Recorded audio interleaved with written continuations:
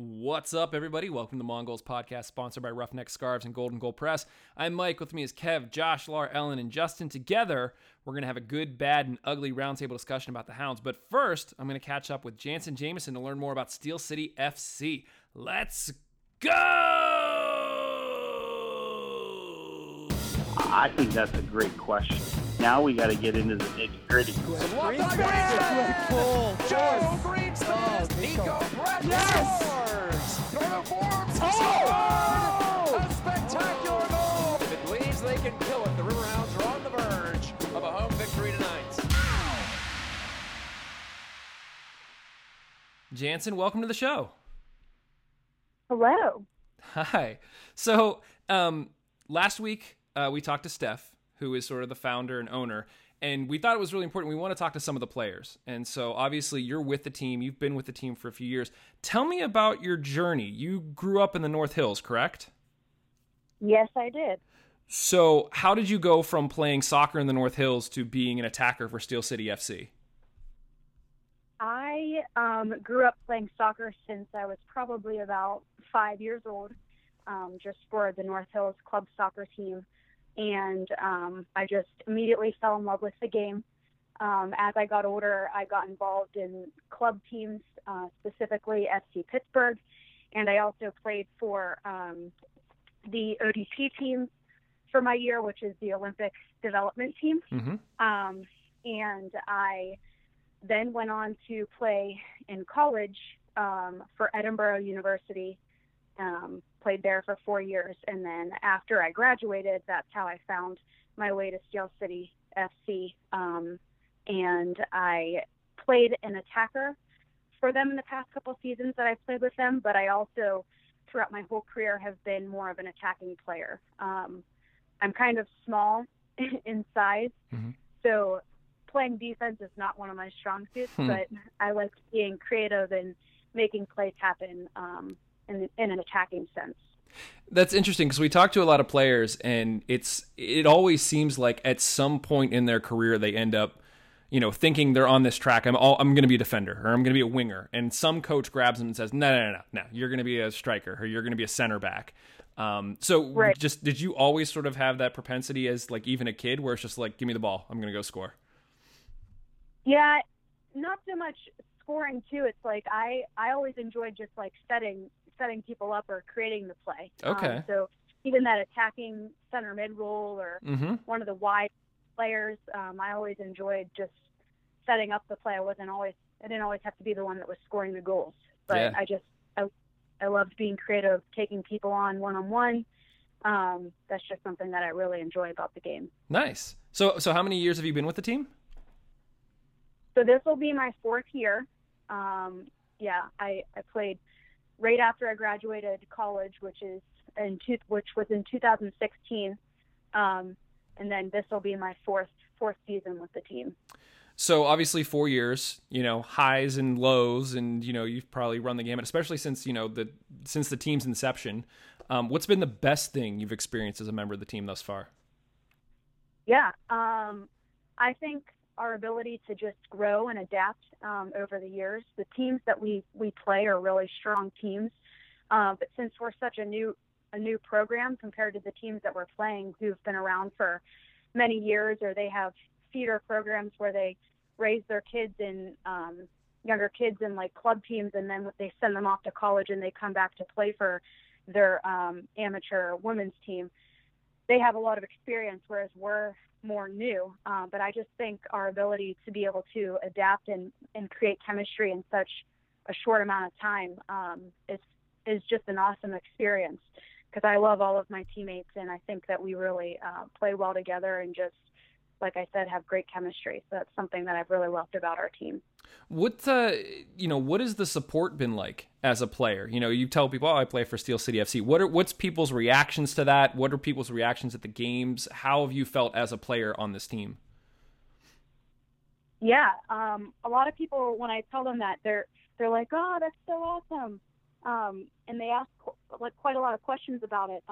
But because there hasn't been a women's team for soccer in the Pittsburgh area, there's definitely interest, and it's really great to see when we go to games that there's youth soccer teams who come to support, and everyone's parents and fans, and it's a really great environment down there. And we play down at the Ellis School, which is like a centrally located field for the Pittsburgh area, but it's really cool experience to have the Pittsburgh support behind us for what our organization is and what we stand for.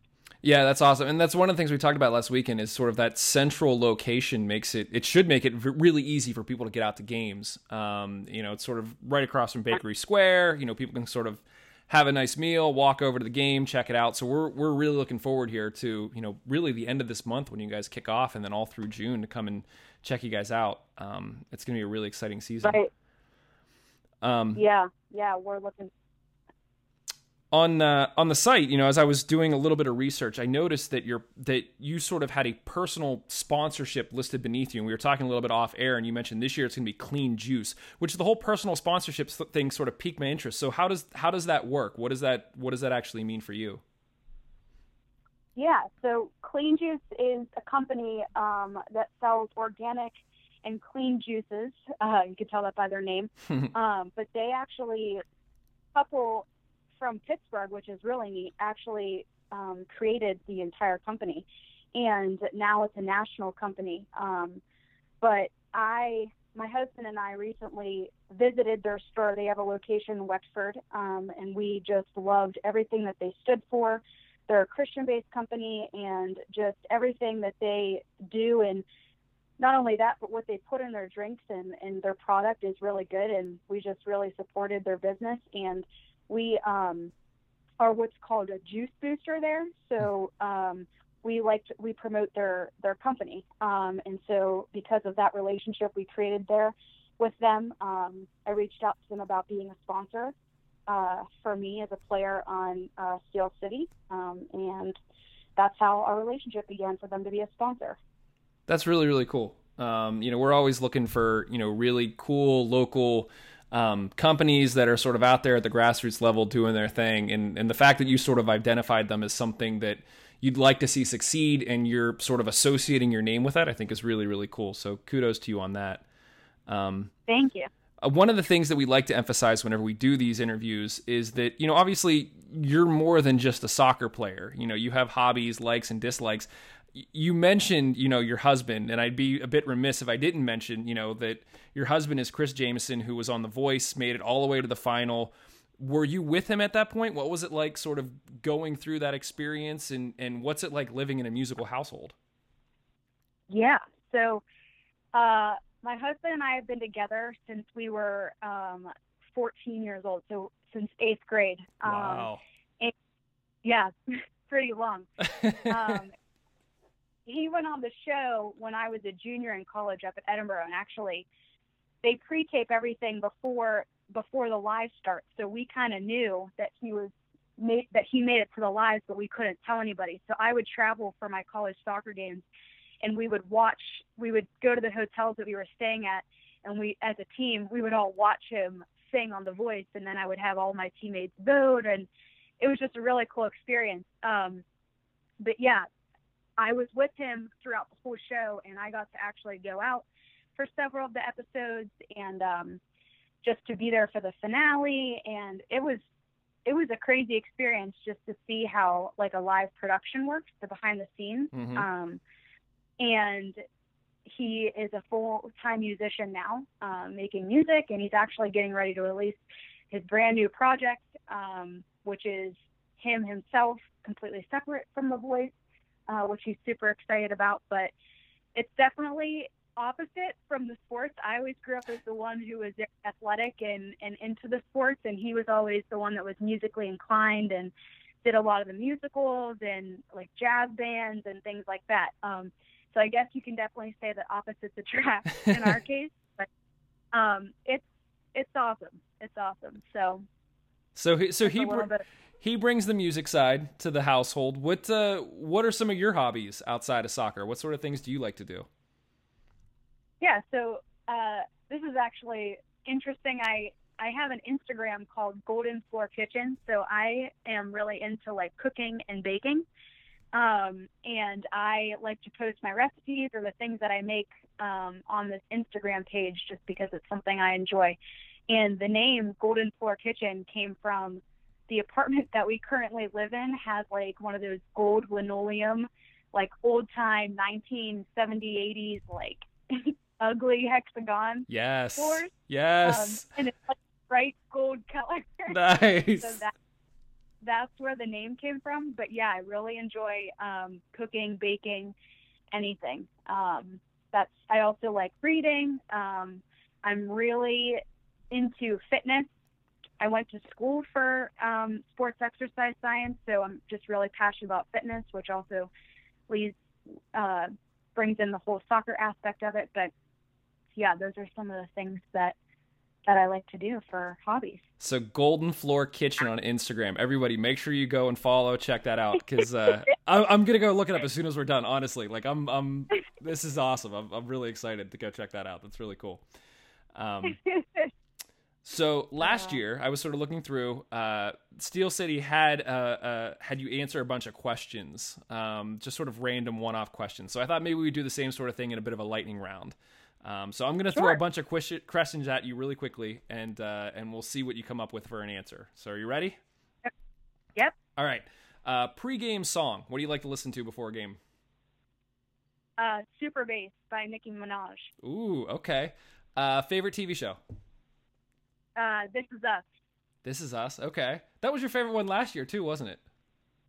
I think so. And it has a tie to Pittsburgh, which even makes it cooler. It does. Yeah. If you could live in a book, TV, or movie universe, which one would you pick? I think I would pick Grey's Anatomy. I would like to be a character, a doctor, just because I could not do that in my real life. Okay. That would be awesome. Okay. Steel City last year asked you or they asked specifically which Disney princess are you? I'll just say which Disney character do you think you are? I think I'll stick with my answer last year with the princess. I think I went with Moana just because she was always into exploring and being adventurous, and I feel like I could really relate with that because I enjoy traveling and doing fun things like that. That's awesome. I'll stick with that one. Great answer. So on last week's episode, we asked Stephanie Harrison, as I mentioned, the founder, where she'd like to see this team in 5 to 10 years. You know, obviously you've been with them since the inception. Where would you like to see this team in 5 to 10 years? I'd like to see this team just grow and build on the previous seasons, just like we're currently doing now.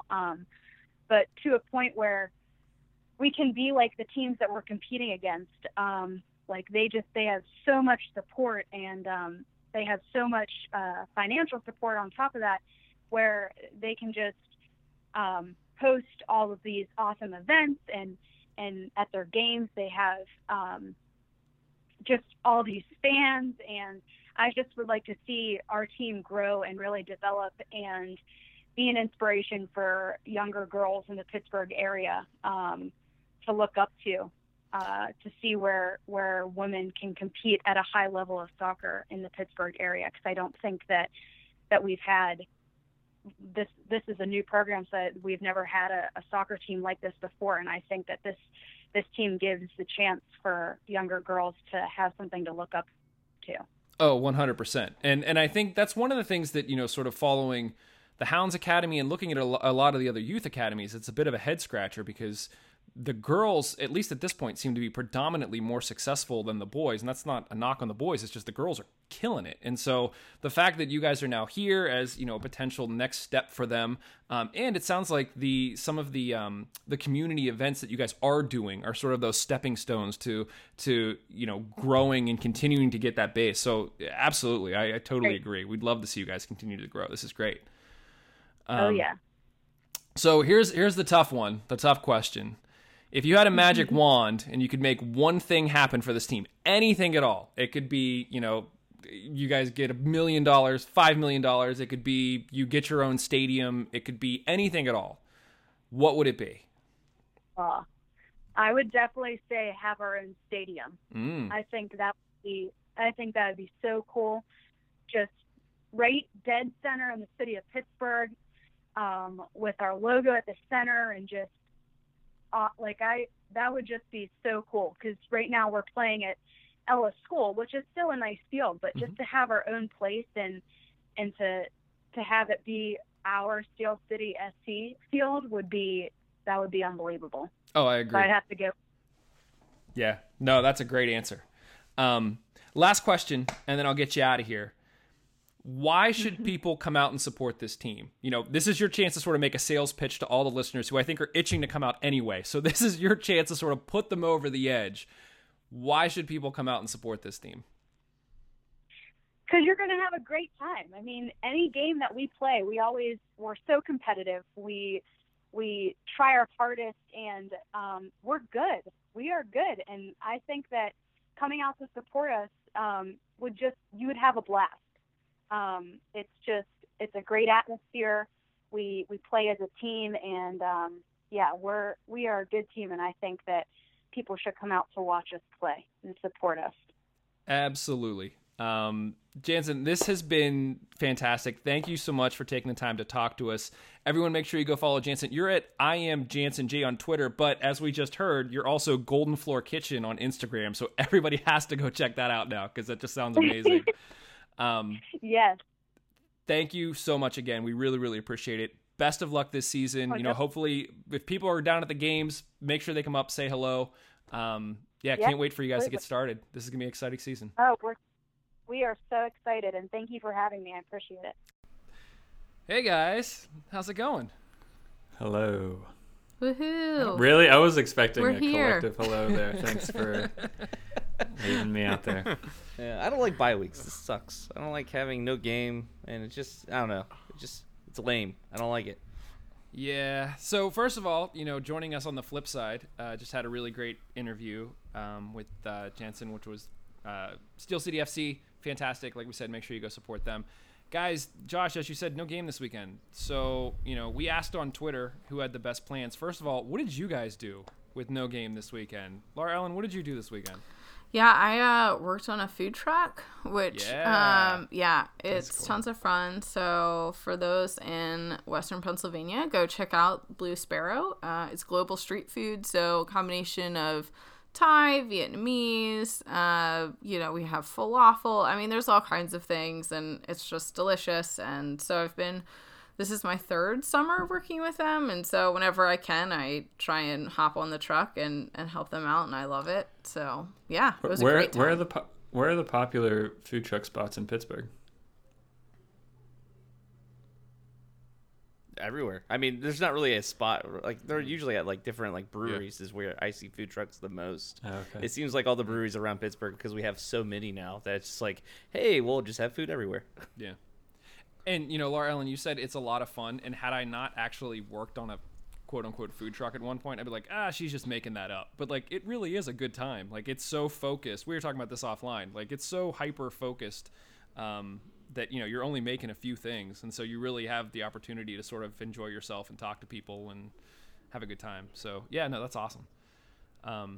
Guys, what else? Josh, Justin, you guys are merging together in my mouth. J names. J names, yeah. Josh, what did you do this weekend? I had a busy week. It was actually kind of nice. I complained about not having a game to go to, but at the same time, my weekend was kind of full. Went to a whiskey party on Saturday. A friend of mine from the Steel Army, actually, Mike, he said, hey, when I have a party where we kind of taste whiskey and do pairings with it and all that kind of stuff. So I was like, that sounds fun. Sounds like low key. We get there, we end up spending all night there up until midnight 30. I'm like, wow, this is a lot later than I thought I was going to be here because we were having so much fun. It was just like, okay, we had to go home. But then we also, the final games for EPL were on Sundays. So went to Industry with all the other Everton folks and watched that game and enjoyed Liverpool not winning. So that was cool. What did you guys do? Kev, did you enjoy Liverpool not winning? No, I did not enjoy it. I mean, I was mentally prepared. I was mentally prepared for this for 3 weeks. I really didn't think City was going to drop points, especially after the United game. So mentally, I was resigned to this for a while, but it still hurt. I was a wreck watching the Liverpool game, especially there was that, I think it was in total 90 seconds when who did they play? Who did City play? Brighton. When Brighton went up 1-0 and the Anfield crowd just erupts while we're up 1-0, and I was at that point I was just like on the floor, like curled up. I was like, no, this can't happen. I can't believe this can't be happening. And of course, City score in 90 seconds and then go again and end up putting 4 past Brighton. So it was tough. But going on to Madrid, Champions League final, 97 points, more points than any of the Ferguson teams, more points than the Invincibles, more points than Mourinho's 05 Chelsea team. So it's still an incredible side, but just unfortunate we came up against Pep's City team this year. Justin, is Liverpool going to lose to Tottenham in the Champions League final now? It's a hard thing. I like ever since I've been a Tottenham fan, and I haven't even been a Tottenham fan that long, but they can't win a single thing. So like I actually have no faith that they're going to be able to pull out a Champions League final in Spain nonetheless. So maybe not. I mean, I think it's going to be interesting to see if Salah, Kane, if those guys get back, it could make for a more interesting game. But we'll see. I mean, both sides are super talented, and it's going to be a fun game either way. What'd you do this weekend, man? Laura Ellen on the truck. Yeah. I mean, I work every weekend pretty much. So I work at a church that has Saturday night and Sunday morning services. So I was working most of the weekend like normal, and then usually I, come straight to the Riverhounds games after church on Saturday nights, but was able to actually just go home and chill this week. So that was nice. And it's a fun weekend. It was almost bittersweet that there wasn't a game. Because, I agree. It was just one of those things where it was a busy weekend, and to not have to think, oh yeah, wait, there's a game tonight, was kind of nice, even though we did miss them playing. We put it out on Twitter. We said, who has the best plans? We'll give them a shout. A couple people had a couple different things going on. Matt Geica ran a 25K. I didn't see how that turned out for him, but kudos to you, man. Storino was vacationing in Arizona wearing his Hound shirt, while Polanski was vacationing in North Carolina. So these people who plan their vacations for Hounds bye weeks, whether it just happened that way or not, good on them. Lots of people mentioned that they were pulling for a City loss so Liverpool could win the league this weekend. Unfortunately, that didn't happen. Yeah. So, listen, Brighton did everything they could. Yeah. So, seems like everyone, made do without any Hounds. And now, on the turn, we get 2 games this week. So hopefully that makes up for it. Let's Laura Ellen's just shaking her head like, no, that didn't make up for it. No, it really doesn't. Guys, I wanted to, obviously we didn't have a game, so we're not recapping anything, but we've had a lot of discussions offline sort of about thoughts of how the season has progressed so far. We're not at 10 games yet, so we're not allowed to look at the standings and blah, blah, blah. But we've all sort of shared thoughts over the course of the season in terms of things that we thought have gone well, things that we thought have not gone well, things that we thought have gone terribly. And so I thought it might be fun to just do a roundtable open discussion about sort of good, bad, and ugly. We don't want to end on a negative, so we're going to start with the ugly.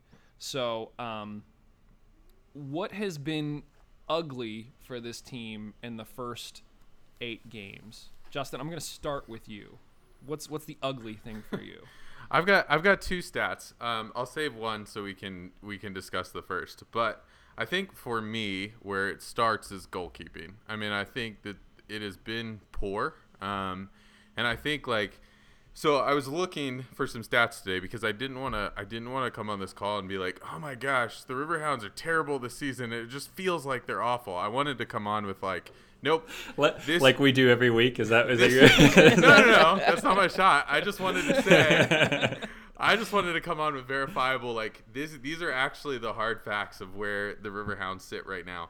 So I looked at the goalkeeping stats of a couple different players, but Ben Lundgaard, obviously, he's faced 9 shots this season. He has 6 saves and 3 goals conceded. Kyle, on the other hand, has faced 12 shots with 4 saves and 8 goals conceded. I think those are, when you look at Ben's stats, not terrible, not great, but not terrible. When you look at Kyle's stats, pretty bad. So I just think, I went to compare that because I wanted to see kind of where we are in the, not in the table, but where we are with other keepers. So looking at the team we're playing on Saturday, Memphis, their keeper Caldwell has faced 31 shots, has 18 saves, and has given up 13 goals. On the other side, on the other end of the table, John McCarthy from Tampa has faced 33 shots, has 29 saves, and has only given up 4 goals.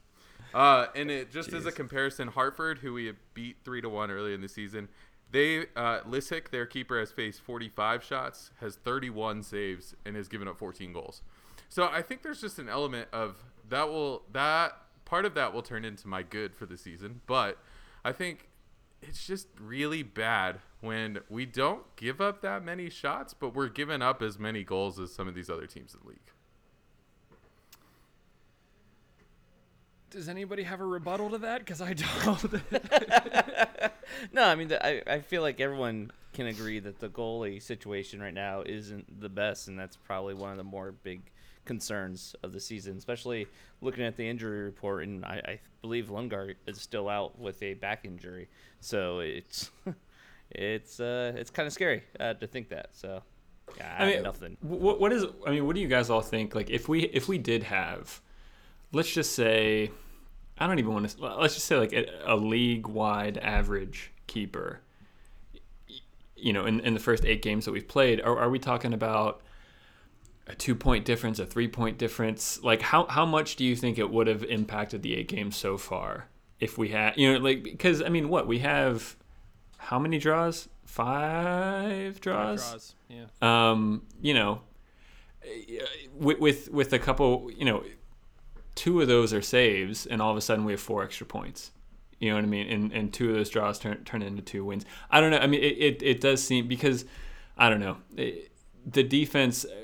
I think we've talked about it so far. The defense is fine. They're not great. They've shown moments of I think mental lapses and all that kind of stuff. But I don't think they're playing particularly well. I don't think you can sit here and say Greenspan, Adewale, Dover, and James are having a bad season so far. But we're still sitting here talking about 11 goals conceded. So, yeah, no, the keeping thing, yeah, it needs to get fixed quickly, because, yeah, I mean, I think we could be looking at a different, well, I know you're not looking at the table, but I could be looking at a different table right now if just 2 of those draws were turned into wins, you know, equating to essentially just 2 more saves at the right moments, could have made a big difference. I think the stat that really jumps out at me is, you know, you were just saying 31 shots. We've had, 10 shots? 21. How many? We've had 21 shots against us this season. 21. Yeah. So with 21 shots, and well, okay, I'm looking at the individual keeper stats here, where 10 saves total. Yep. Like, that's like nothing. So like that makes me think that maybe the defense is doing okay. But, you know, I think back to some of the goals, and I wonder, you know, how many of those were savable. And, you know, it feels like we've talked about at least one each game where we've been like, that's probably savable. So I guess, Kev, to your point, you know, if we had a better keeper situation, how many more points do I think we would have at this point in the season? We'd probably have another win or 2 at least.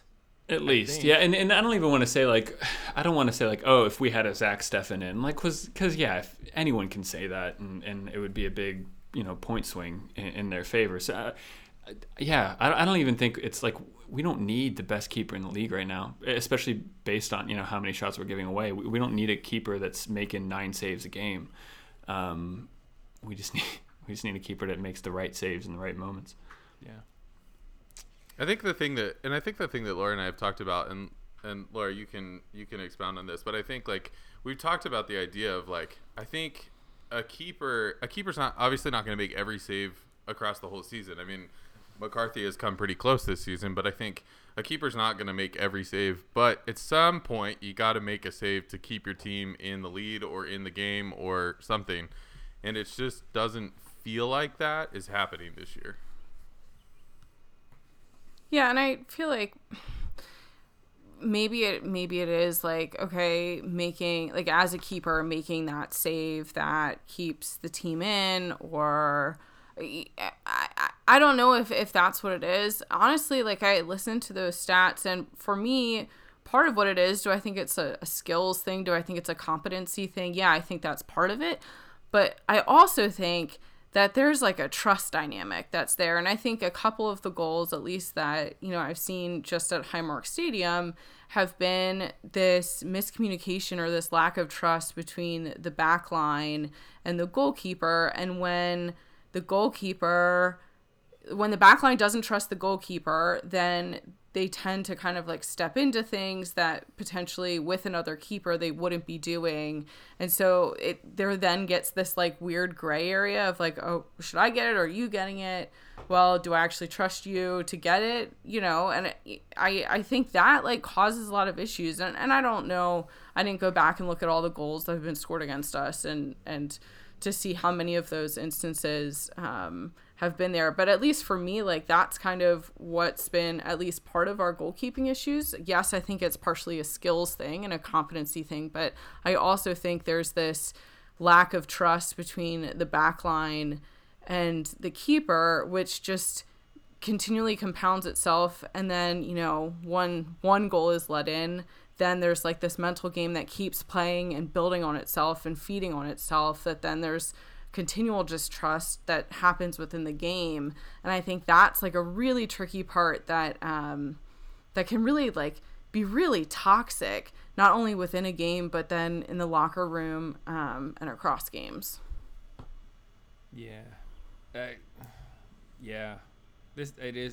It's ugly. I mean, when I sort of think back to recent seasons, we really haven't seen this as much. Like, especially last season. I mean, we started off where it was like, okay, we're getting a lot of draws, but we weren't giving up a ton of goals. And so I think that sort of gets to the root of, Kev, you saying, well, has the defense really been that terrible or what's going on? So this could be a situation where the defense maybe isn't terrible, but maybe they're trying to overcompensate for the situation of not sure what to do with the keeper position. And so it could be a combination of things that's leading to us sort of leaking opportunities. That's a good point. One of the uglies, which I don't even know if it's really an ugly, it's more of a question mark that I wanted to throw out to all of you. I was listening to the USL show this week, and they were talking about overachievers and underachievers in the league thus far. So, what teams are sort of batting above their grade level and which ones are just waiting to get hot. And the Hounds they didn't even make the list, but one of the things that they mentioned was, you have, not looking at the table, you have New Mexico United in the West, who are top team. They have a bunch of young players who are just exciting to watch. They're bringing a lot of energy to the game. And then in the East, shocker of all shockers, you have the Red Bulls, who are top of the East. Once again, young team. They sort of have a system in play. And I think it was Phil who mentioned, like, he almost feels bad. They've said it for years where they were concerned that the USL has sort of passed Lille by, and they're just wondering if, the point that they made was that a lot of where these teams are having success is with taking chances with younger players from all over the world who have energy, who have something to prove, and trying to build a team around players who have sort of been there for years and have done that. Just doesn't seem to be the formula in the first 8 to 10 games this season, and that this might be the time that we start to see the league's growing beyond the point of what it used to be, and we're having a difficult time keeping up. And so I don't know if that's an ugly, but I just thought it was an interesting point that we've sort of danced around. Josh, I know that you're not a Lille out person. Not that I'm saying Lille out, but what are your thoughts on that? No, I think that's way premature. The fact that we are having these issues, I don't think is a Lille doesn't know what he's doing issue. If you know what I mean, like I feel like maybe the personnel the way he's utilizing him, sure that could be maybe argue that he could do better there. But I honestly don't feel like the league changed completely within this last year, and that if he was able to be so good last year, and now this year he's having some issues, that seems kind of silly to be like, well, it finally happened. It's like, I would expect last year he would have been middle of the table, and this year, like, or like this year he's middle of the table. But right now, maybe that's what's happening. Maybe he is starting to show some weakness with his league. But honestly, there were people talking about Lilly maybe getting a call from MLS. With some of the coaches' issues that like Colorado's having, for example. Cincinnati. Yeah, like that. There were people talking like, that's a possibility. Like, I don't think he would go anyway, but like, if people are having him in the conversation for MLS, it's kind of silly to think like, oh, he's just not good enough for USL anymore. It's like, no, that's not the issue. I don't think so, at least. I just think it's interesting. Something that's just sort of like in the back of my head is, how is it that every season you have a team like the Red Bulls who constant turnover, yet they're still always sort of nipping at the top. And then you have a team like Tampa where everyone was expecting great things at Tampa last season, and then it was just sort of, they couldn't put it together on the field. They got rid of their coach. They dropped a lot of their old guys, brought in a bunch of young guys that had something to prove, and now they're tearing up the league too.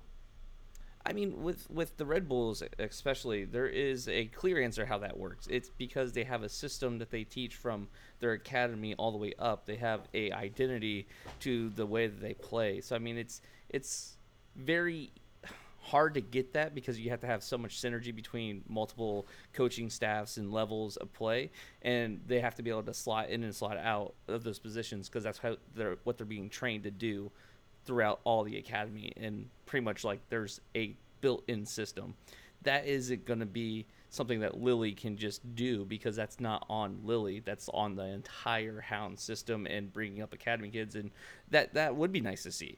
But yeah, I feel like expecting what Red Bulls are able to do with their resources and their coaching staffs across multiple divisions and age levels isn't really something most USL or even a lot of MLS teams can't seem to figure that out either. I was going to say, not to disagree with you, Justin, you follow obviously the Union. You're on a Union podcast. The Union has a similar sort of setup. And Bethlehem isn't doing as well as New York this season. But do you agree with Josh that you think that the big benefit there could be the youth system sort of feeding into things, or do you think it's something else? I mean, I think it's a little bit of both, right? I think it is that there's a system, and the Union. I don't know that Steel have seen it happen yet. This kind of over the last couple of years, but the Union are starting to see the product of this, right? As Brendan Aronson and some of these other players have come through, Austin Trusty have come through the Steel system, and then they've come into the Union squad and be able to contribute right away. I think that that's something that you see a benefit in. But I also think that there's a reality of Red Bull, Bethlehem, like they have these massive scouting networks because of being tied to an MLS team, that I just think they can go find a young 17-year-old kid from, somewhere in Africa, bring him in for a year, and then sign him to the first team like Philadelphia did with Mitchie Galena this week.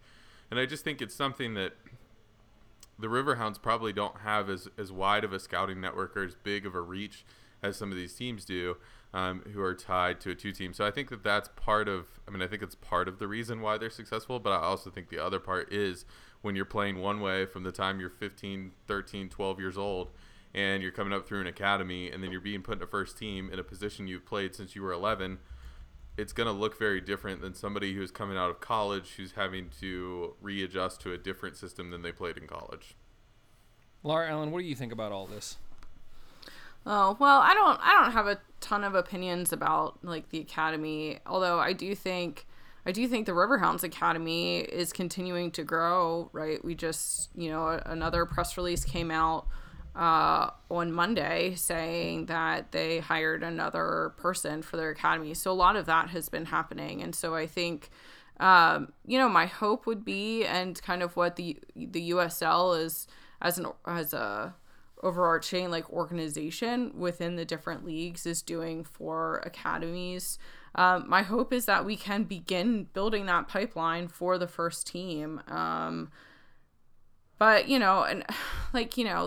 has the USL passed the league by? I think Justin pointed this out at the beginning of the season, looking at like the last portion of last season and kind of what performance looked like for the Riverhounds leading into the playoffs. and then how we've started this season, I don't know that that's emblematic of, okay, the USL has passed, has kind of superseded Lily's skills, but I do think there's something's happening across the USL, and I don't know if Pittsburgh as a team has like caught on to that. And I don't sit and watch all the USL games, so I can't like sit here and be like, well, it's these 3 things that are happening in other USL teams that isn't happening in Pittsburgh. But what I see with Pittsburgh, and we can get into this later, are just some like systemic issues that I don't know if it's specific to this team or these players, or if it's kind of specific to Lily. I don't know kind of where or it's probably a combination, frankly. It's not, all one thing. So anyway, that's a lot of rambling to say that I don't know. Kev, where do you stand on this? Are you worried? And if you're not worried, when do you think you will be worried? No, I mean, like, I think I mentioned, did we ask the same question like a week or 2 weeks ago? I'm still not worried, but it is just, it's weird. It's unusual. I mean, throughout this conversation, I've been kind of replaying on a select few goals that we've conceded recently back in my head, and they're just really uncharacteristic. I mean, Vonkie Azil giving away a penalty against, was that Charleston last week? Which, it's just weird, like, I don't know, Vonkie Azil is usually never in this position to even give away a penalty. Us losing out twice on second balls on corners against Nashville, the Hartford goal from the halfway line or whatever. It's just real. I don't know. It's weird. I can't really point to to the conversation of like, has the USL Lily passed Lily by? I don't point those towards like tactical misjudgments. Those are just, and it's not like these are new players that we're kind of testing out. We know how good these players are, and it's just, I think there's moments in the game where it's just like, that's not them. Like, I don't know what's happening here. So no, I'm not worried. I mean, I think we should have this conversation again after 15, 20 games, and I'll feel more confident in making a judgment then. But I think it's still way too early to kind of start making these judgments. But yeah, I don't know. I haven't gotten the impression that like Lily's missing a trick here. If anything, I've seen a slight progression and evolution of the side with a bit more control in the defense and the midfield this year as opposed to last year. But it's just these weird mistakes happening. Yeah, and I think for me, the thing, like, I think you're right, Kevin, like, there are these kind of, I don't want to call them like freak occurrences, but kind of these outliers of things that compared to last year, we haven't necessarily been expecting to see.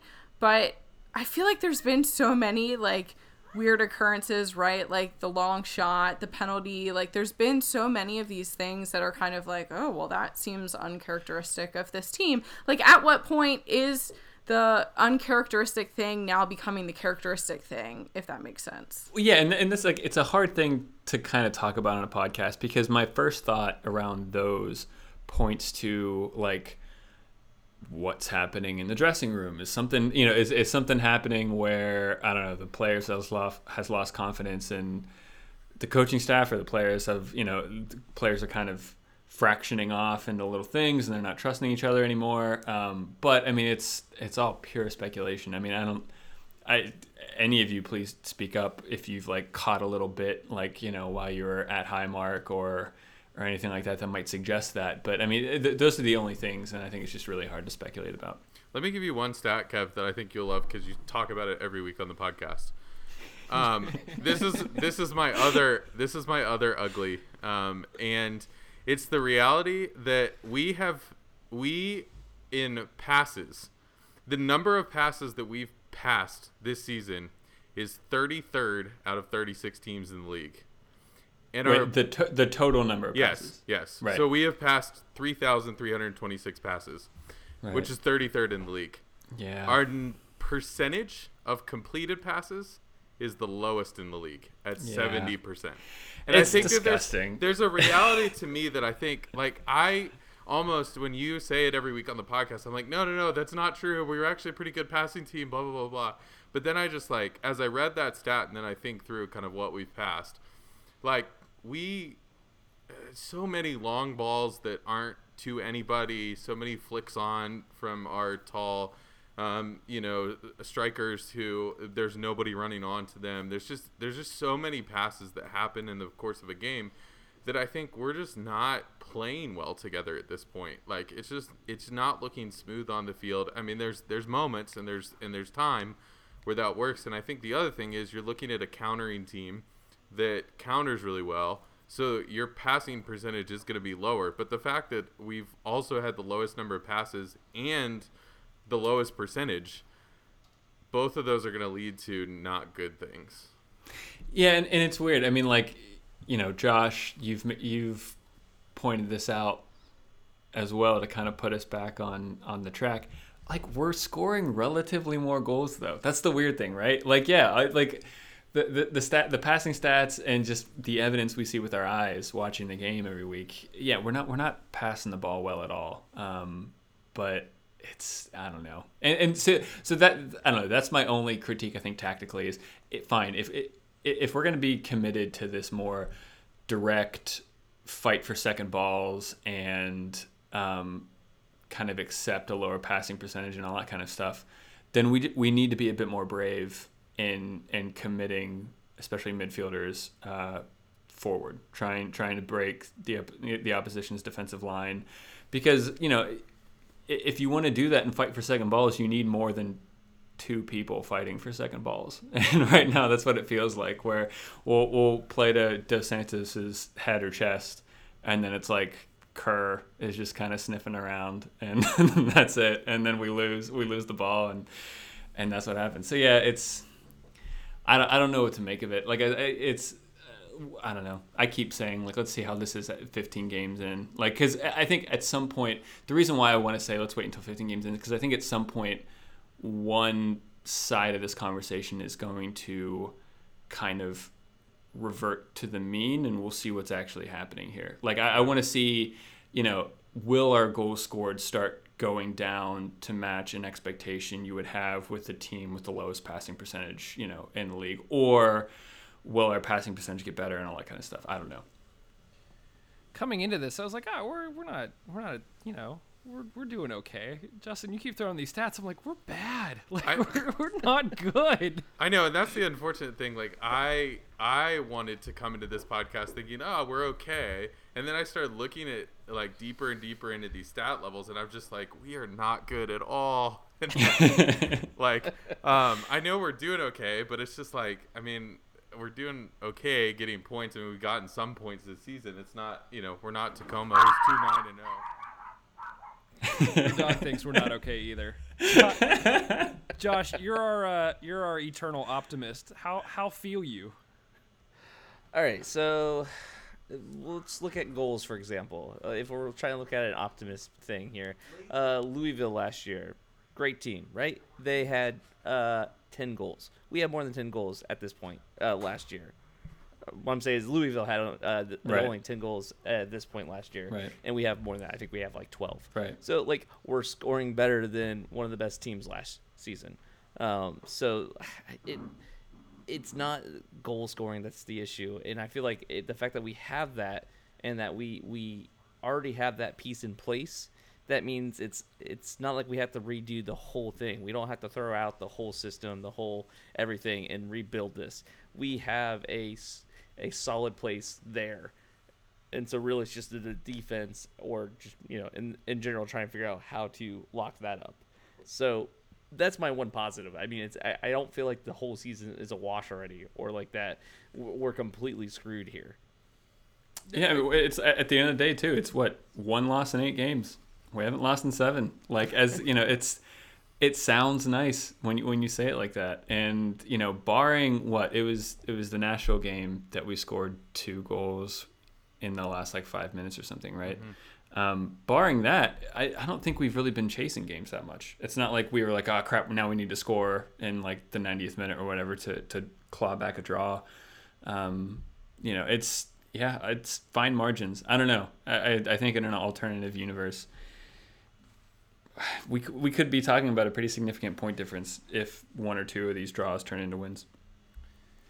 I'm getting tired of talking about ugly because I feel like we could just keep talking about this until we stop. Let's take a step up to bad. Justin, you have another stat here for us for bad. So what did you quantify as bad and not ugly?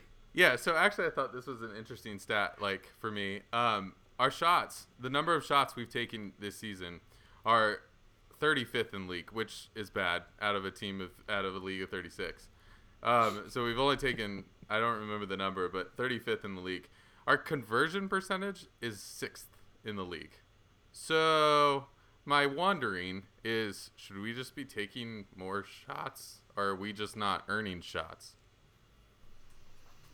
Yeah, I would agree with. I don't think we get in positions enough to try to take the shots. I mean, what against Charleston? Yeah, Kerr and Forbes. I mean, like I said, for the first half, I think we were confused in thinking that we were really dominant, but we had 2 chances. You can almost argue we had a chance and a half. It's hard to call Forbes' chance a clear-cut chance, but he's just brilliant with the finish. Yeah, how many times does that happen? It's tough to say. So, yeah, I mean, I think at the same time, yeah, we're not putting ourselves in great positions to try to, create chances. I don't think we're creating a lot of chances, but yeah, the ones that we've had, it could be kind of skewing the numbers right here with Forbes and Kerr in particular. I mean, do you think we have players that are just not greedy enough right now, that don't want the goals under their belt? Like, are too many of our players willing to pass the ball off for a better shot for someone else and not willing to just be greedy and take that shot, even though it's not the best shot possible? I think so. I mean, I think we've seen Canardo hit some long shots. We've seen Dabo hit some long shots. And I think those guys get the ball at the top of the box, and a lot of times they're looking for another player. They're looking for somebody else. They're looking for a brilliant kind of chip over the top to Dos Santos or Valesky that they're probably not going to get on. And it's like sometimes just take a hit. Like, take a hit, put it on frame, and just see what happens. I think there's so many times in this league, because it's not MLS, because it's not the Premier League, there's so many times in this league where you just put the ball on frame somewhere, and it takes a deflection off a defender, it takes a deflection off another defender, and then somebody's right there just to tap it in. And I think, like, too many times I just see us, like, trying to take the next really good pass or something where I think we could just turn and hit it and maybe score, Yeah. I'll take an ugly goal over, a no goal any day. Yeah. So, like, I don't care if it's not a pretty goal. Who cares? Like, if it bounces off the back of someone's head because they were just, bouncing around in the box, fine, cool, I'm in. Yeah. It's the balance of, you don't want Corey Herzog taking 30-yard shots that are 15 rows deep in the stands, but I think Dabo and Forbes have enough ball skill that they can put it on frame or put it low enough where it could potentially be on frame more often than not. Yeah, just don't sky the ball. Yeah. If you're going to shoot from far out, at least put it, below a certain point. I don't want to see it be a field goal. Agreed. That was supposed to make me feel better, and now it makes me feel almost worse when you're like, oh, yeah, we're 33rd in chances. Now it's good that we are converting, so I agree with that. Let's take one more step up.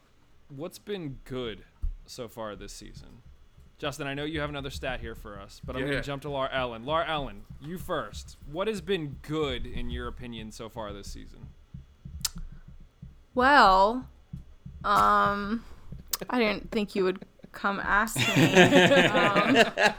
I mean, I have a whole list of things. I mean, I think one of the things that I listen to the podcast every single week, and I tend to send comments to the group. I thought you were going to say the good thing is the podcast is every single week. Yes, yeah, that's true. Yeah. That's really good. Okay, good point. The podcast is a good thing. But, and so I was kind of coming, I have a whole list of things that we didn't get a chance to talk about that I think, we could be doing better. Like the play on the field. I don't, I think like the hard thing for me is that, sure, like the results that we've gotten so far this season are not the worst thing in the world, right? So, we haven't lost a bunch of games now. The string of ties that we've had, is problematic. I think that, that's true. And I think, we're going to get to this in a little bit, but, someone on Twitter this past week, said, well, like, I don't want the team to lose. I think that would be an embarrassment for them. And kind of my response is like, I think they need to be embarrassed. Like, I think there needs to be this sense of, hey, like, we screwed this up pretty badly. And, so here we are now. And we need to do something about it and to give some urgency to it. So I think, from a good perspective, I think the fans have been really fantastic so far this season. I think the stadium has been really great. I think we have a lot of new food vendors and things like that. And I know I'm completely walking around this question, and not giving you the answer that you want. But I think for me, and I think like all of this to say, and like I said, I could go on and on and on about the things that I think we could do better. But I think at the end of the day, right, like I am still like going to buy season tickets to the Riverhounds. Like I'm still going to go to every single home game that I can possibly get to. Like I'm still going to go to watch parties and support the team and all of these things, right? Like the performance on the field, like to this point, will not change like how much I care about this team and how much I'm going to support them. Do I think we could do things better? Yes. So that was like completely walking around. That was my like political answer to your question. No, I think to sort of build upon what you're saying, I think a good is that a lot of the things that we're talking about are things that really only diehard fans are talking about. I think we're talking about building, a fan base and getting people to the stadium. And I think that if, half of these draws were losses, then that's potentially impacting the people that are actually going to the games, the people that are paying attention. But I think if people are going to the games and they're seeing draws, they're not leaving thinking it was a terrible experience or the team is awful. It's just like, oh, well, they tied this team. Okay. And maybe it brings them back. This is just more of, us watching and, literally going up for every header and being there for every corner kick that, we start to nitpick little things. Not that they shouldn't be nitpicked, but the good thing is when you're trying to build out this community, this atmosphere, I think all of those things that you said, Laura Allen, are valid in terms of like, getting more people there, having a better environment. So no, I think that's a good thing. Kev, give me something good. I mean, I don't know. I wouldn't really trade our back four for anything. I mean, I think individually they've had really good seasons, barring one or two moments. I think I've spoken so far this season that there's been.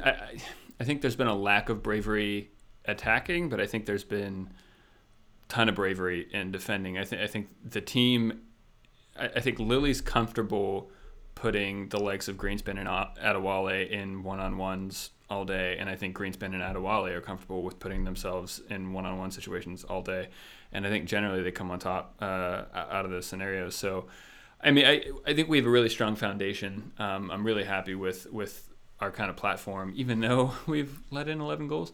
And Josh, I kind of spar with you over the attack defense kind of thing. I agree with you. Yeah, the defense is seemingly the problem, but I think our defense are great. I think individually we have a lot of really great players. We just need to put it together. So I don't think we're really. I'm not looking saying okay, we need to look somewhere else for a solution. I think we have the players. We have the ingredients to do it. Just something else needs to click. But yeah, I think our defense is great. Could be better in set pieces, both attacking and defending. But I'm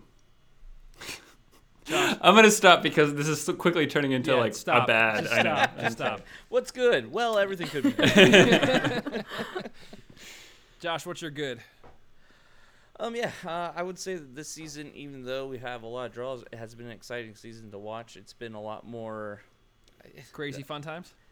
Yeah, like a little bit, but not like crazy fun times in like woo, look at all these goals, but more of like just exhilarating games where there's something happening where you feel like any moment could be a goal, whereas last season kind of felt like, hey, this is where we parked the bus and nothing happens for the next 45 minutes, which is good because we're winning, but so as far as building that excitement and building just fun to watch soccer, it does feel like it's fun to watch. Yeah. Even though it's also annoying because we're not scoring, it's still interesting, and you're on the edge of your seat while you're watching it, which as a piece of entertainment is great.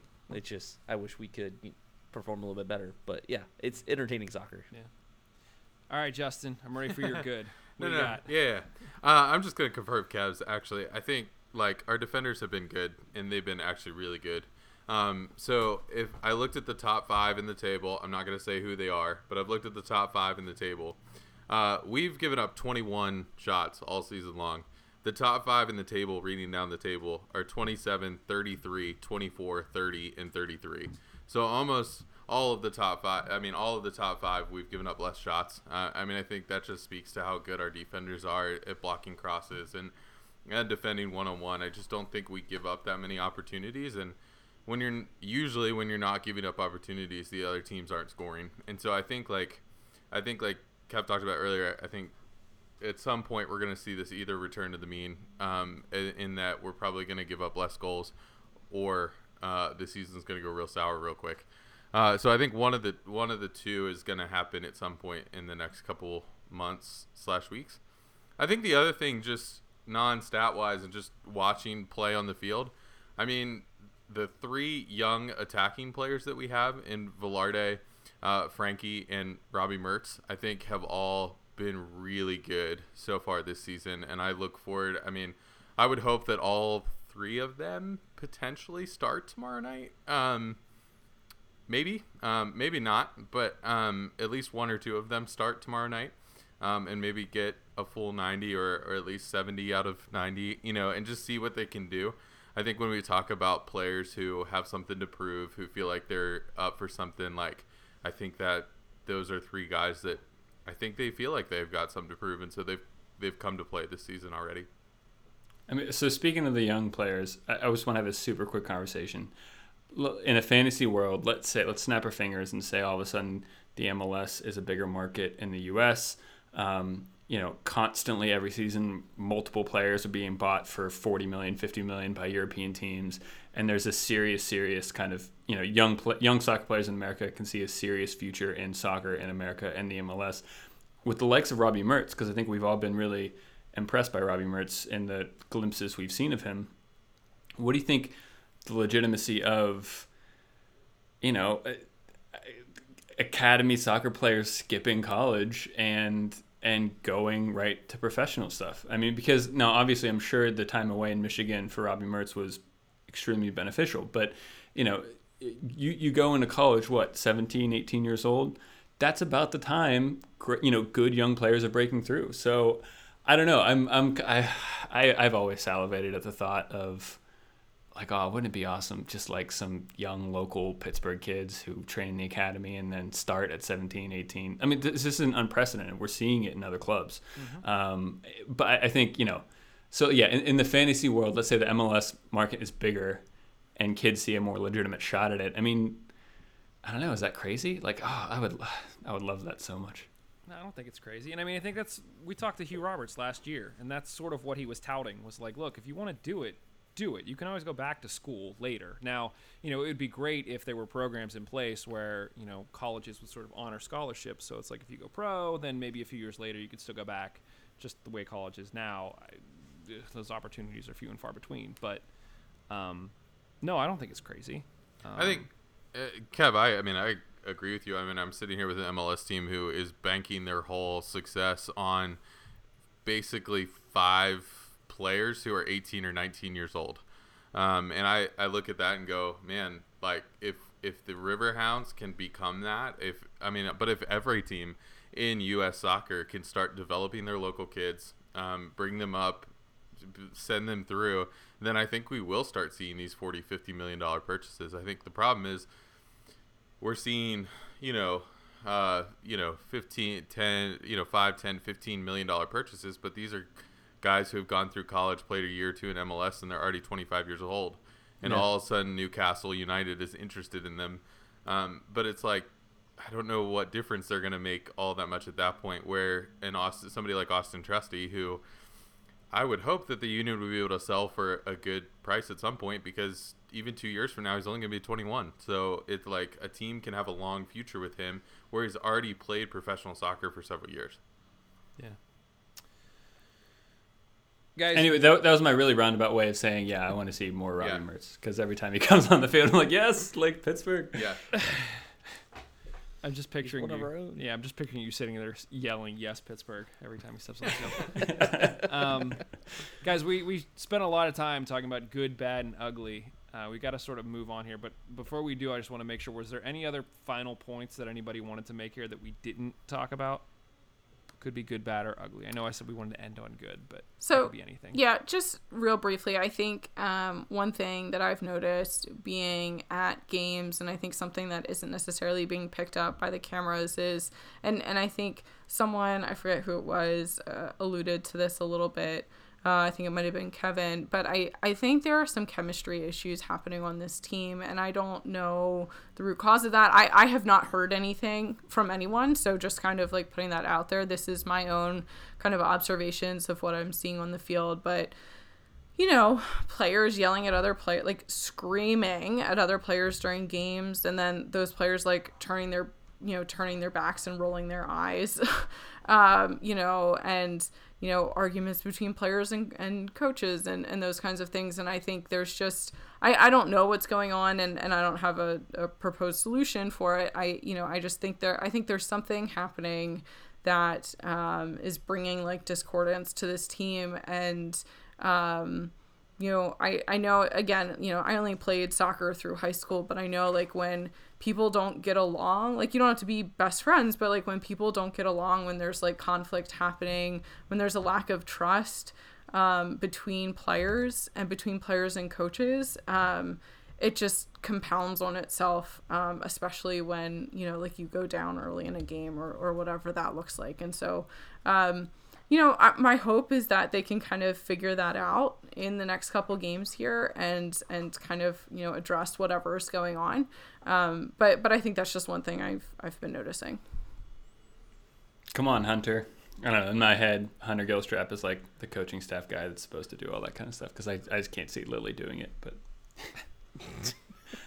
which is funny, because when I think of teams in the past that we've had, lineups in the past where the most discord has been had, at least from the Steel Army's point of view, it was when Hunter was in net. I've seen some pretty ugly, so he knows matches. He knows the underbelly of it, though. So he's been there. Yeah. He can, I've seen frustration boil over in the back line at many of the Hounds games, and that was one of the worst ones where Hunter was in there.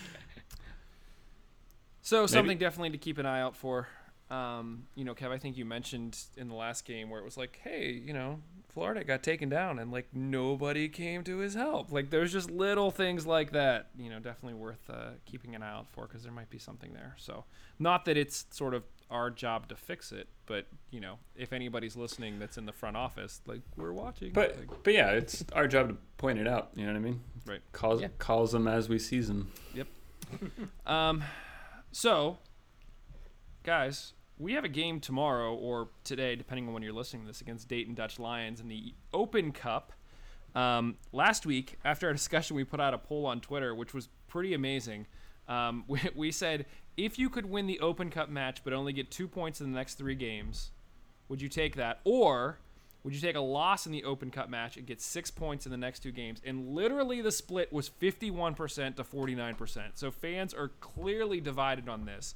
Laura, Ellen, and Justin, where do you guys stand on this? Because we sort of, us other three sort of gave our thoughts on this. Laura, Ellen, where are you? Are you Open Cup win and 2 draws, or are you Open Cup loss and 2 wins? Open Cup loss and 2 wins, without a doubt. Like, I know it looks bad. I know I don't care. Honestly, what would be amazing is if the Dayton Dutch Lions come in and destroy the Riverhounds at Highmark Stadium, and then the players wake up and they're like, oh crap, we actually have to figure this out or we're not going to do well. And then we go on a winning streak. Now, if we lose on Tuesday to in the first, in our first Open Cup game, and then we continue tying and continue losing, then I have a whole other set of thoughts about that. But but I don't know. I think there needs to be some kind of wake up call. I don't know how. Actually, Justin and I haven't talked about this at all. I don't know what his opinion is. Fascinating. I mean, I could care less about the Open Cup. I think as a part of that is coming from being a Philadelphia Union fan who's lost 4 Open Cup finals in the last 6 years. I think it is now. So getting to the final means absolutely nothing. So I don't care. I mean, I'm all about the league, and I think you got to win the league. I think the reality is, you look even across Europe, and what was that? A couple years ago, Wigan won the FA Cup and got relegated in the league. Like, I just don't see these Open Cup kind of competitions being all that valuable.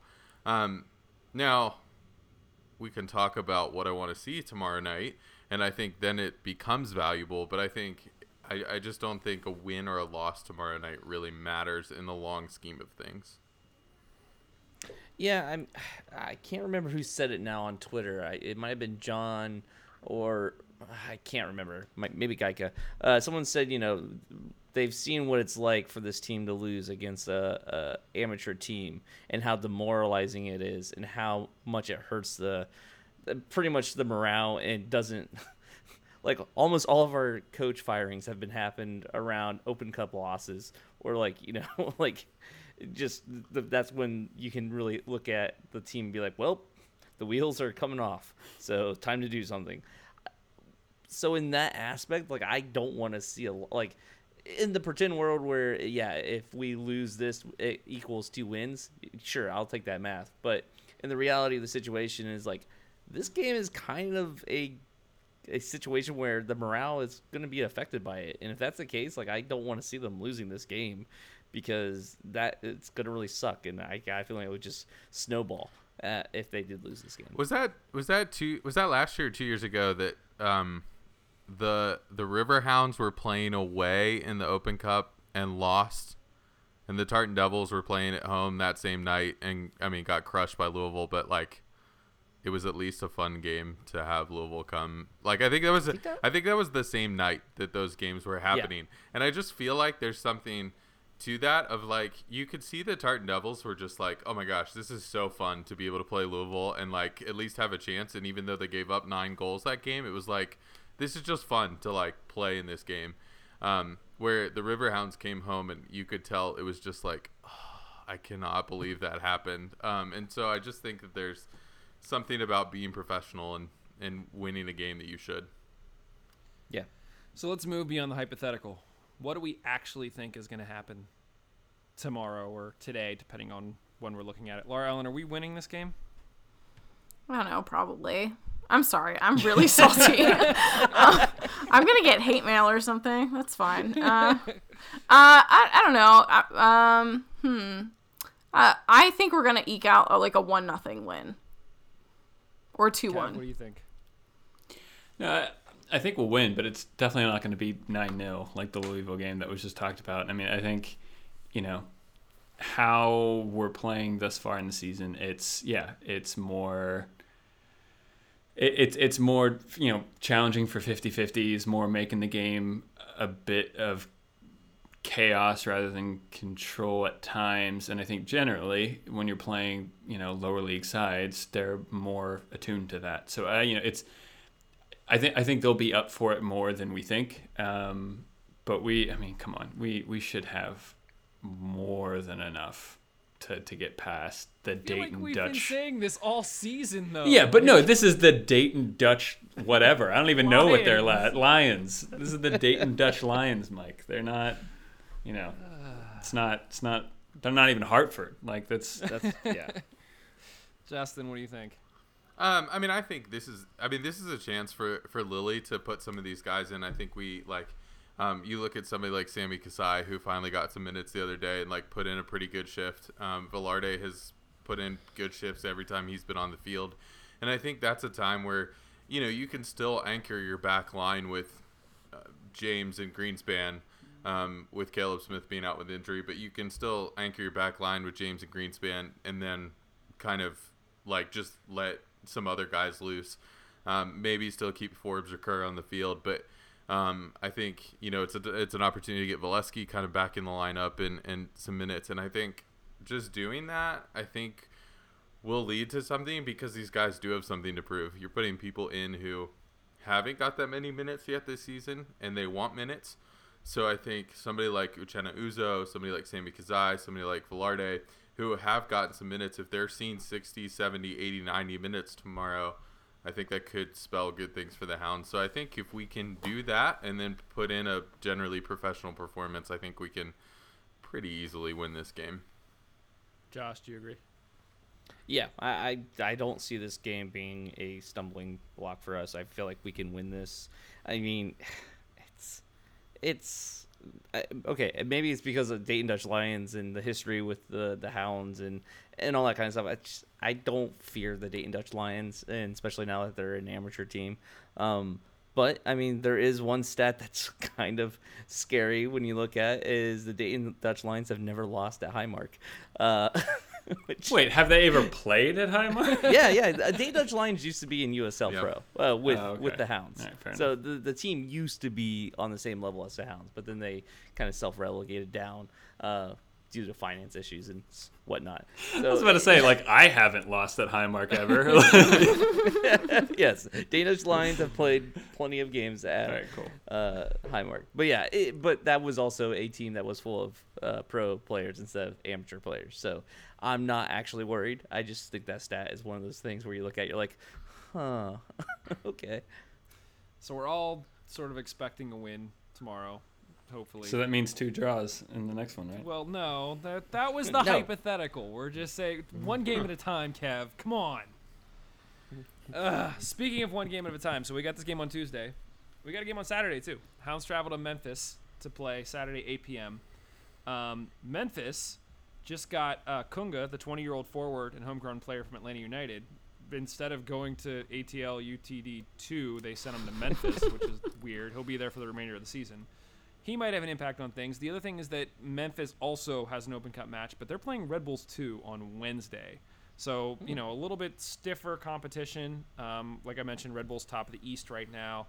Who knows whether, either team is really going to take it that seriously, especially with, if it's Red Bulls 2 that are playing, Red Bulls 1 are going to enter the Open Cup at some point. So, whether or not the whole organization takes it seriously, who knows? But, so they're on a short week as well. Memphis got their second win of the season against Hartford last week, 2-1 in Hartford, which, Hartford just keeps giving points away. So that's not really anything that we got to be too worried about.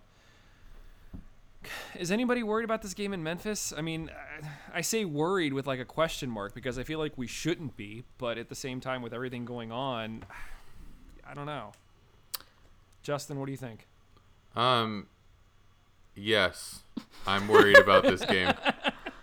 I don't know. I mean, I'm not worried about this game in the sense of looking at our team versus a Memphis team and saying should I be worried about this game? No, I'm not worried about it. And I look at that and go, that should be a pretty easy win or something like that. But it just hasn't been this season. So it just has not been easy this season. And other than Hartford, we're just not beating teams that we necessarily should every time we've been out.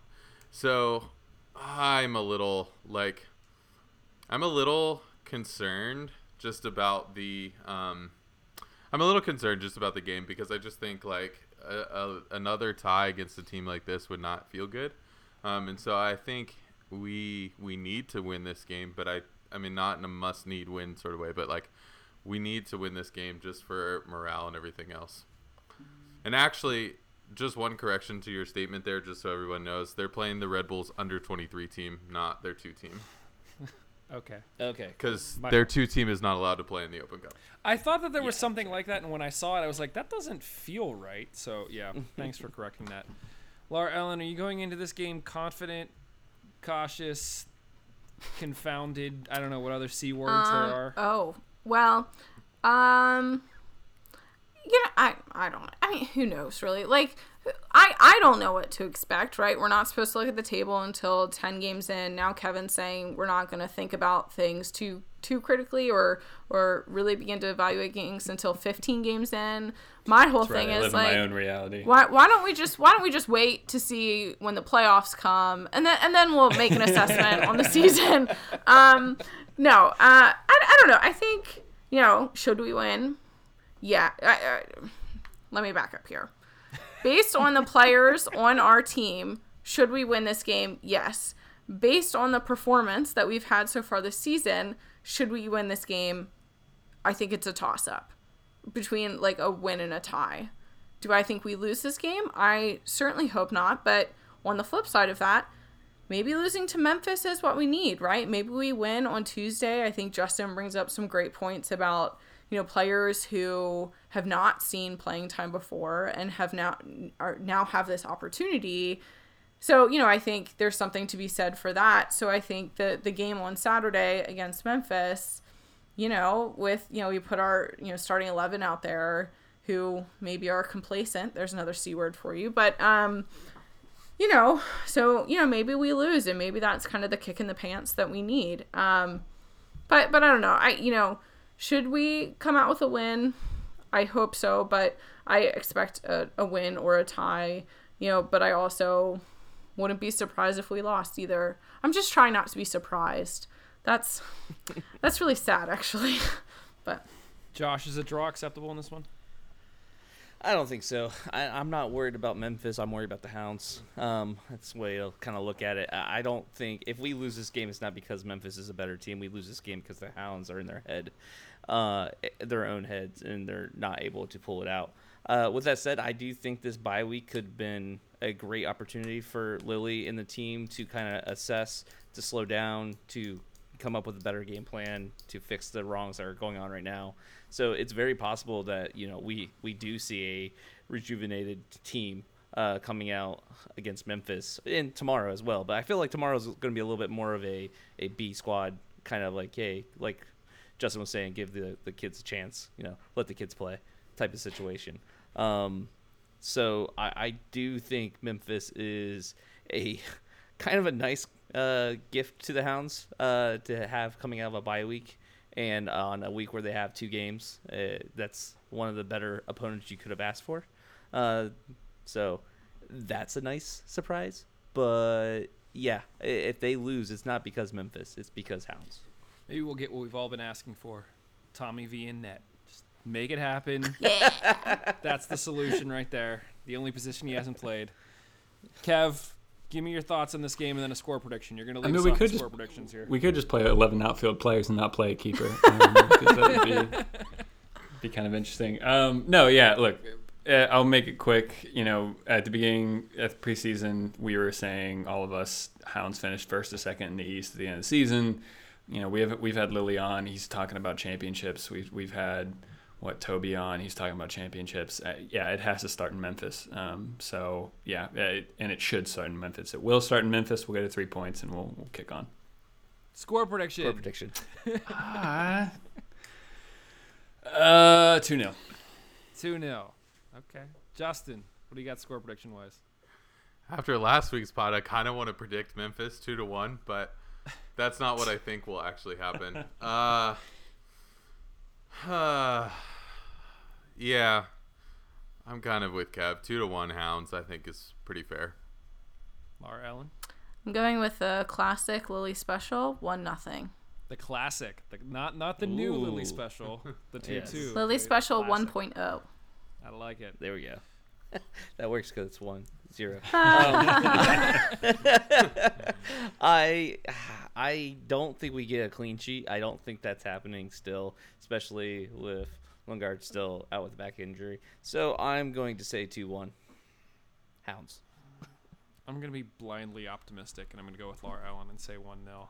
I think I'm hoping that after the not that this has been an experiment at all, but we've talked about the divergence from sort of classic Lily style and sort of more wide open and trying to attack more and relying more on the defense. And at some point, I think Lily's going to say, okay, either this isn't working or he's just going to keep pressing on and we're going to keep in this situation. But if he says this isn't working, he's going to fall back to what he knows. And that's just going to be like, we're going to lock it down and we're going to take our chances and go from there. And so not saying that's exactly what's going to happen. That's just sort of my hope that if you're going to fix anything, like the back is where we got to fix first. So it's focus on that and then hopefully move forward. And so that's kind of what I'm hoping for. But we'll see. That's what we think. Let us know what you think. Guys, anything else for this one? We ran long, but I think we touched on a lot of really good stuff. So thank you all for joining us. We got to do this more often. And thanks to our sponsor, Golden Goal Press, best choice for your customs shirts, hats, mugs, and other items for just yourself or your organization. Check out their amazing products at a fraction of the price of other places at goldengoalpress.com. Also, thanks to Roughneck Scarves, official scarf supplier to MLS, USL, and US Soccer. Get custom scarves for your group or team at roughneckscarves.com. Head over to mongols.com. Hear all the shows that we put out, including the preview shows and the post-game full 90. Sounds like there'll be a full 90 after the Open Cup game this week, so that'll be fun. There you can also click over the store, get yourself some of the merch. Follow us on Twitter at Mongols. Email us at mongols@bgn.fm, at MongolsPod on Instagram. Head over to iTunes, Spotify, Google Podcasts, Pocket Casts, or wherever you listen to podcasts, and subscribe to the show. Leave us a review. Otherwise, let us know what you thought about this one. Thanks, everybody. We'll talk to you very, very soon. Cheers. Later. Bye.